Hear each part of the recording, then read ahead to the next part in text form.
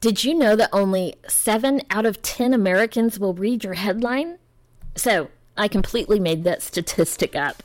But if it caught your attention, that tells you the importance of a headline. This is Vicki Wu, and as always, we're talking about the best tips for marketing your small business. Be sure to subscribe to our channel to be notified of the latest updates. If you're like most entrepreneurs, your time is limited. You have so many things to do and not enough hours in the day. And half of us, the reason we go into entrepreneurship is because we want more control over our time. And it seems sometimes we're stuck on that hamster wheel running, and it's not working out how we thought. That's why it's important to get off on the right foot with a headline that grabs the attention and compels the audience to read more. A good headline can make or break your marketing efforts. And I'm here with 5 easy tips to write the most effective headline possible. Something you may not know about me. Part of my education included learning the art of how to count a headline. This was back when headline and copy in newspapers and magazines and other printed materials were being generated by computer, but without the extensive graphic design, manipulation, and interface that we can do so easily with type now. We had to learn how to determine the quantity of words, letters, and spaces that would fit into any given space. And that meant being a master wordsmith to be able to relay the information from the article in a way that made the reader want to stop, all while carefully crafting the message so that the headline would fit by counting it in the space allotted. That training has served me and our clients very well over the years, and it's not something they teach anymore. So here's your 5 quick tips to writing an effective headline. Number 1, keep it short. The ideal length for a headline is 6 words or less, but of course that can vary based upon what information you're trying to relay. I've found that the most effective headlines have an odd number of words, and the most effective copy usually contains the least amount of words. Using numbers is a great tip number 2. People like lists and they like statistics. Combining those into your headline can help draw attention to your information. Number 3, use power words. Words that have a strong emotional impact. Don't get emotional words confused with those words that generate an emotion in the reader. Number 4, be unique. Don't use the same headline as everyone else. Don't use the same headline as everyone else. Don't use the same headline as everyone else. I think you get it. Number 5, test and test again and test one more time. Try different headlines and see which one works best. If you have the capability, do some A/B testing. Promote the same content with 2 different headlines, either at 2 different times to the same audience or 2 different audiences of roughly the same size and demographics, and see which one triggers the greatest response. Because I always recommend that you're sharing content more than one time, doing that type of testing can actually be very easy and helpful. But really, the best tip, this is bonus number 6, is to outsource this type of marketing task to professionals like our team. Your time and focus is better spent elsewhere in your business.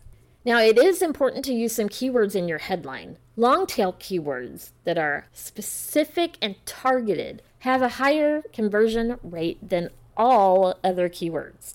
They're kind of less common and more specific, which makes them easier to rank on search engines. And because they're more targeted, they're also more likely to result in a conversion. Not only do they help with SEO, which is actually your secondary consideration when writing anything, they help grab attention and compel people to read more. Remember, we always want to write for people first and search engines second. While Google's SEO algorithm has become more sophisticated over the years and doesn't necessarily need a keyword in the headline to understand what your content is about, making sure the headline contains something that lets the audience understand what the content is about is what you're aiming for. They need to understand that your content does, in fact, contain the information they're seeking. This is actually why Google may now change the title that's shown in search results if their algorithm thinks it needs to in order for the reader to understand what the content contains. There was a big brouhaha over this recently when Google made that change. But again, like we keep telling you, they're constantly shifting more and more to what helps the reader and the audience. And this is one of the ways that they're doing it.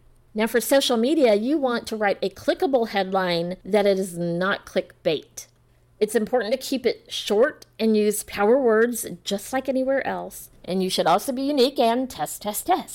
There's a fine line that compels the reader to click and clickbait, and you want to refrain from the latter.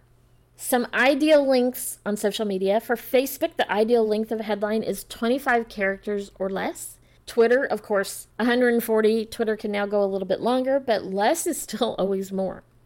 And here's a few example headlines I'll give you that would be perfect for Facebook or Twitter. How to write an effective headline in 5 easy steps. 10 ways to write a clickable headline for social media. The ideal length of a headline on Facebook and Twitter. How to write a headline that gets results. 5 easy tips to writing a clickable headline for your blog post. Why you need to use keywords in your headlines. Now, if you think about what I've been talking about, I split my discussions into subheadings, even when we're talking on audio, and my subheadings covered all of those. There are ways you can help your headline stand out in a sea of content that's out there. First, use a unique font when you can to help it stand out. But I do not recommend that you change your font constantly on your website. That would be one of our design mistakes to avoid. And I also don't recommend you do this on other platforms as a matter of standard practice. But anything that looks visually different than what everyone else is doing and everything going on around them can help it stand out. You could use boldface or italics, much simpler than changing the font. I use bold and italics throughout my website, throughout my blog articles, and there's a reason why. It's because it can help draw your eye down into the copy further than just an otherwise boring blob of text. You can use a similar strategy with your headline. And on your website, your headline should definitely visibly be different than your body copy. You can also use different colors. Again, on your website, you don't want an overwhelming number of competing colors. But when appropriate, on your website or on other platforms, you can consider a different color in your headline to help it stand out in that sea of otherwise conventional text.